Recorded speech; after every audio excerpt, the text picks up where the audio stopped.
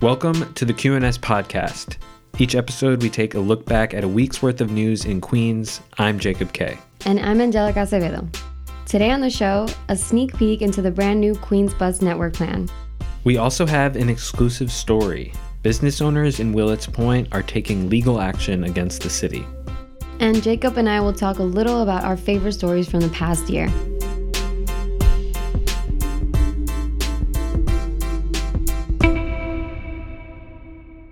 Business owners in Willets Point have officially taken legal action against the city. Last month, the business owners led by Irene Prestigiacomo, who herself owns a business in Willets Point, filed what's called an Article 78 against New York City and the Queens Development Group. The Queens Development Group is essentially just a partnership between Sterling Equities and the related company, which are two different development companies. The action centers around something the New York City Department of Housing Preservation and Development did this past summer. Back in July, a contractor working on behalf of the government agency installed gates and fences that blocked off several streets in what's considered the first phase of the development. But the business owners say the city lacked authority in putting those gates up, and that they didn't follow proper procedure in doing so. And this action has consequences, they say. Business owners say the gates have led to serious loss in profits. One business owner says his profits are down nearly 40% since the gates went up. The city, however, says the gates are an important step to getting the development started. As a solution, Prestigiacomo and her colleagues are requesting the gates be removed, at least until the action they filed is resolved. If they are to be removed, however, it would surely slow down the redevelopment of Willets Point. Lawyers for the business owners say they expect the action to be resolved in about 4 to 6 months, and will bring you more as the story develops.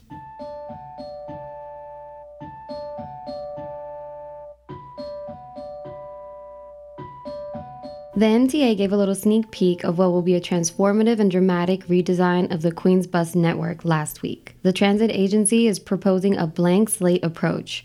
That means they want to start completely from scratch with this redesign. Some things on the table: a new grid of routes for a more simplified network that makes taking a bus in Queens easier, faster, and more efficient. MTA officials rolled out the plan at the Queensboro Hall last Monday. Although Andy Byford, he's the president of New York City Transit, couldn't make it, there were representatives from the agency, including Bus's chief officer, Mark Holmes. Holmes, a Queens native, walked attendees through the redesign plan, which they put together after getting feedback from the community. Some of the main issues they found in the borough's historically tangled bus routes — there's 107 routes in the borough, by the way — were stops that are too close to each other, overcrowding, slow bus speeds, decline in ridership, and inefficient interborough connections, especially in Northeast and Southeast Queens. The meeting, which was led by Deputy Borough President Sharon Lee, drew attention from many elected officials, including council members Danique Miller, Adrian Adams, and Barry Goranchek. Lee thanked the MTA officials and reminded them how important this plan will be for the biggest borough in New York City. Before we open it up, I just want to say I couldn't help but note, watching your presentation, that clearly a lot of work has gone into designing a Queens bus network, not of yesterday, but of today and of tomorrow, and with the future in mind. And so we want to thank you. It's clear that the draft plan and also the planning process has been very robust, and it will continue to be robust. But we are the biggest borough here in Queens, over 108 square miles. A lot of ground to cover, a lot of which do have that subway desert that we talked about, and that will be relying on the surface level transportation options that you've outlined here.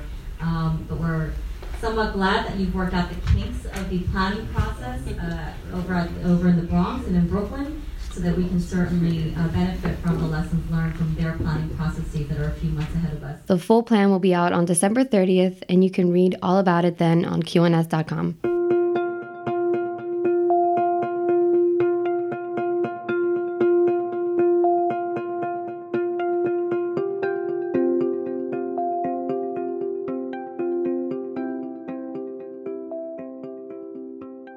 This past year in Queens was very interesting. Several stories from the borough made national headlines, and there were plenty of smaller stories that were just as interesting as the bigger ones, if not a little more. Totally. So we figured that we'd go through our personal favorite stories from the past year and take a look at why 2019 was such an important year for the world's borough. Okay, so right off the bat, I'm going to go with the most obvious story, but I am going to explain why I think it's still so important. You're talking about Amazon's decision to scrap the Queen's move, yes? Yes. So, if you need a refresher, the online retail giant Amazon was all set to move its new headquarters to Long Island City, but serious backlash from the community, who were rallied by elected officials like City Council member Jimmy Van Brammer, State Senator Michael Gianaris, and Congresswoman Alexandria Ocasio-Cortez. Amazon decided to pull out of the deal in February. And so this story has gotten a lot of coverage. It's been a talking point for business owners and community members and politicians for over a year now, but I still really think that all this noise is well-deserved.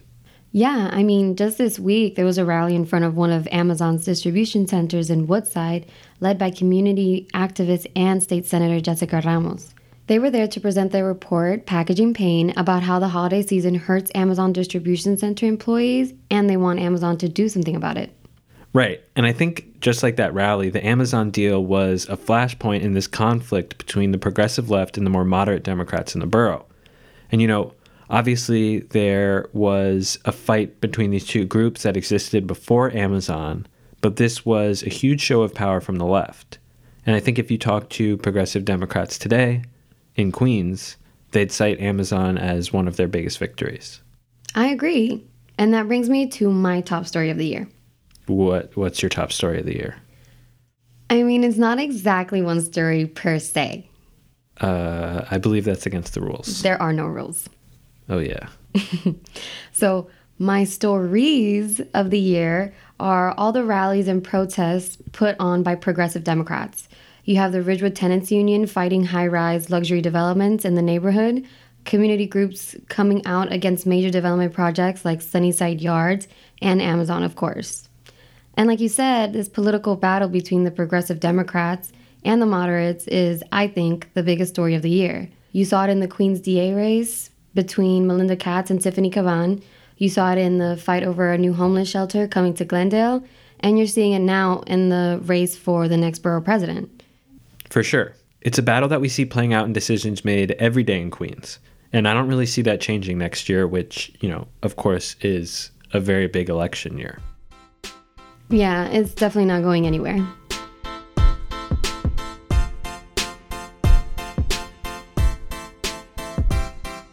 Are you looking for something to do this week? Because if you are, we got you covered. Happy holidays, by the way. Happy holidays, by the way. You can celebrate the holidays, speaking of the holidays, at the Queens County Farm Museum from December 26th through the 28th at their open house, which will be open on all 3 of those days from noon to 4. Take a tour of this historic landmark and enjoy holiday-inspired kids' crafts and mulled cider throughout the afternoon. Admission is free. Happy New Year. Almost. Celebrate the end of the decade at the Astorian in Long Island City on December 31st at 9 p.m. until midnight. Tickets are $95, but that includes an open bar with craft beer, cocktails, wine, and liquor. There will also be a buffet and a fireplace to keep you warm. Get tickets while they last at theastoriannyc.com. Lastly, attention, all Queens writers. I'm talking to you, the experienced one, and to you also, the brand new writer. Your writing is getting much better, I see. The Queens Public Library is bringing you free creative writing classes taught by the best in the borough. In partnership with the nonprofit Newtown Literary Alliance, the classes will help writers learn valuable skills that will help any writer improve. The first class of the new year will take place on January 4th from 2:30 p.m. to 4:30 p.m. at the Queens Public Library on Broadway.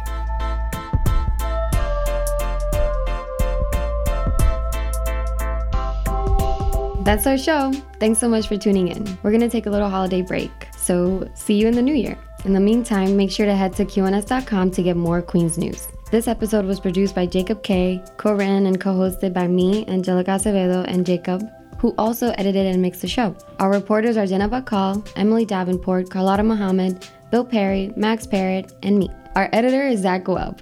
Music by Blue Dot Sessions. This podcast is brought to you by Schnips Media. Happy holidays!